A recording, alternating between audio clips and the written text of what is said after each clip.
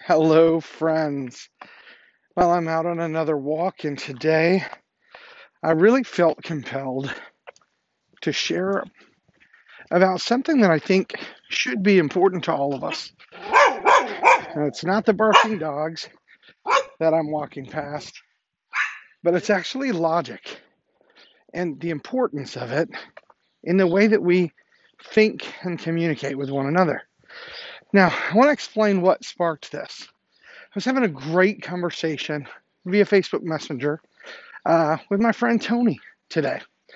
And we could both very adamantly say we're not fans at all in any way of violence and hate groups. And recently there was talk of this group called the Proud Boys, who are commonly referred to as white supremacist groups. And listen, they're not, for all intents and purposes. I watched the Joe Rogan podcast, give you a little background on the creation of this group. Started out as a satire, as a joke, because apparently the guy who created it, Gavin, I don't know his last name, you can Google the origins. Google Proud Boys origins Joe Rogan. You'll find the whole story. But apparently this dude named Gavin, there was some kid that worked for him who was not very masculine, didn't know how to talk to ladies, stuff like that. And they made a joke and they said they were going to create this group called the Proud Boys that would teach guys like this kid how to be quote unquote men, right? But in the toxic masculinity, I guess, sort of way, like the cartoonish, idiotic way, right? Misogynistic, stupid stuff like that. So it started off as basically a distasteful joke from everything that I can read about this group. Well, from there, it evolved into an actual group of people going out and fighting against, people like Antifa and stuff like that. So this has been a big topic among debates right now. The media keeps bringing them up as a white supremacist group. So I tell you all that to set the backdrop of what happened in this dialogue today. My friend Tony, who is one of the most well thought out people that I know, he genuinely cares about research and understanding, so he's not out there sharing stuff that's not true or illogical. And so Tony had shared a post saying, this is not a good group of people. Oh, wow, someone left out some apples for free. That's so cool in this morning walk. Thank you, home that set these out. He had made a post on Facebook that said, let me start by saying I don't support the Proud Boys. I don't like this group. I don't endorse them. I don't think they're great. He made it very clear this is not in support of them. And he said, that being said, their leader, a guy named, I believe it's Enrique Tariq, is now the head of it, is an Afro-Cuban. So to call them a white supremacist group is inaccurate. That's literally what he said. Dislike them, hate them, whatever you got going on. But let's stop labeling them something that they're not and using that as a political talking point. And one of his friends, someone who knows him well enough anyway, somebody who he calls a friend who's connected to him on Facebook, literally went into a pretty aggressive argument in his responses to my friends. And when I saw this, I thought, I'm reading what Tony said. How could anyone take this wrong? Like, I tried to reread it with the worst of intentions to see if I could read it in a way that the commenter was. And I couldn't. And I couldn't because there wasn't anything that Tony said that was supportive of this group. There wasn't anything that he said of this group that was positive. There wasn't anything that should invoke the type of response that he got from this other gentleman. Now you may say, Matt, what does this have to do with my life and how is this beneficial to me? I'm going to tell you exactly what. What I saw on Facebook today was an example of someone sharing a logical truth and actually making every effort to do it in a way that was kind uh, and peaceful. And the response I saw was someone who had a desire to win an argument. And here's the interesting thing: it was an argument that wasn't happening.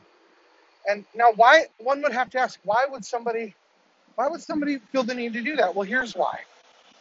Because if the other person has already made bold statements like Group A is a white supremacist group, and then facts come out that show, well, they're not in fact a white supremacist group. Now, they could now be a hate group, they could be a horrible group, they could be mean people, they could be terrible people that no one should associate with.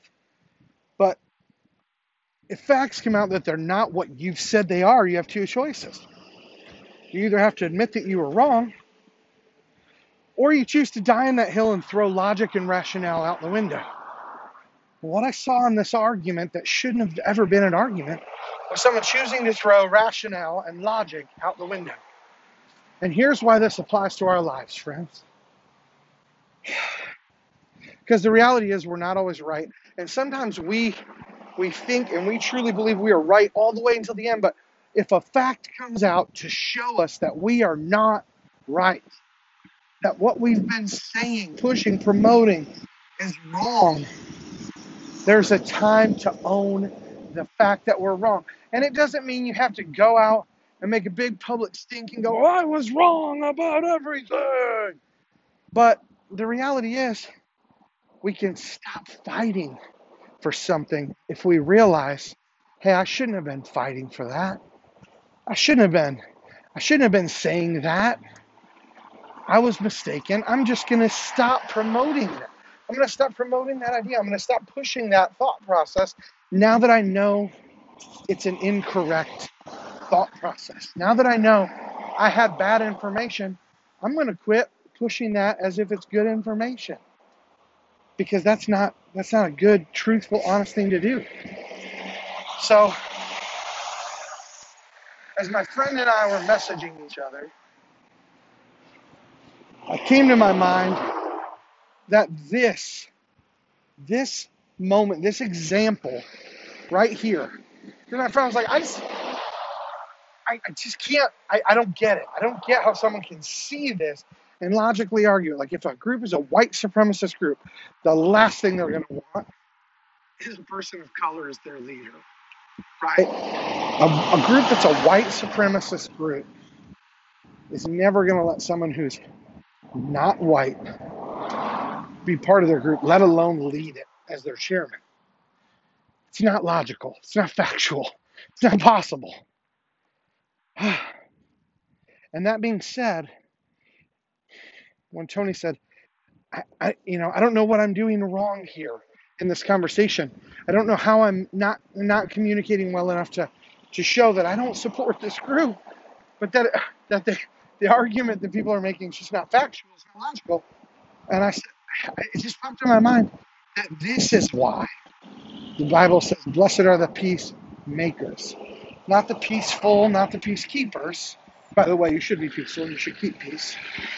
But it's interesting that in the attitudes, the words, blessed are the peacemakers, is highlighted.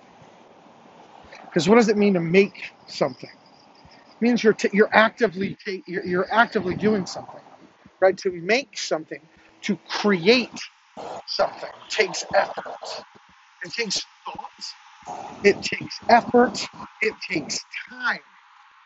See, peacekeeper means somebody else did something and you're trying to maintain it. To be peaceful means you're, again, trying to maintain something. But to be a peacemaker, to be a peace creator, means you actively have to shift. You have to do a behavior that is intentional to make this thing called peace. My friends, in our lives, we're going to have many opportunities that cross our path that are frustrating, that are anger-inducing. Those are the opportunities to be the peacemaker. It is in those moments that we have an opportunity to create peace with others. Now you may say, well, I'm not going to fold and ignore truth. No, you don't have to ignore truth. You don't have to bend to something that's against your beliefs to be a peacemaker.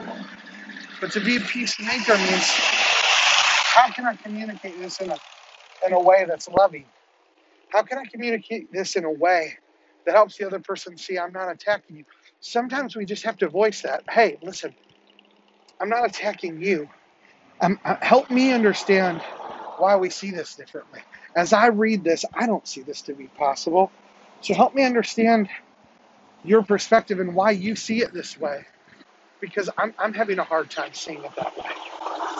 See, you're blessed when you create peace. And what does that mean, you're blessed? It doesn't mean that you win the lottery. It doesn't mean you get an award when you create peace, right? It doesn't mean that you are going to get a Nobel Peace Prize because you didn't argue with your buddy over something silly that took place in the news or in a presidential debate or something like that. But to be blessed means there's some sort of reward, right? So to say you're blessed when you make peace is to say when you make the effort to be a creator of peace, when you go out of your way to better situations for humanity, you're going to reap the rewards as well. Meaning, you're going to, when you make peace, you're going to experience peace. When you make peace, you're going to experience the goodness that comes from that. And that's enough of a reward. It should be enough of a reward for all of us. So I want to thank you so much for listening to this episode of the Rockstar Unplugged podcast. And before I sign off, I want to remind you of this. When you create peace. When you create peace, when you make peace, it not only benefits humanity as a whole, not only benefits the person you're having a dialogue with, but when you make peace, it benefits every aspect of your life. Your work, your home life, your relationship with your spouse, your relationship with your children. When people start to see that you're a person whose goal is to create peace, man, you're turning into. You're not just being blessed, you're turning into a blessing for everyone. And listen, you might say, well, that's not who I've been. I've been interested in winning the argument, winning the fight. That's who I am. It's what I do. It's who I've been for so long. Friends, can I tell you, right now as you hear this is a moment where you could choose to be a peacemaker. The next time an opportunity arises in a dialogue, you have the opportunity to make peace. So guess what? No matter who you've been, no matter where you're at in your life, you're just one moment away.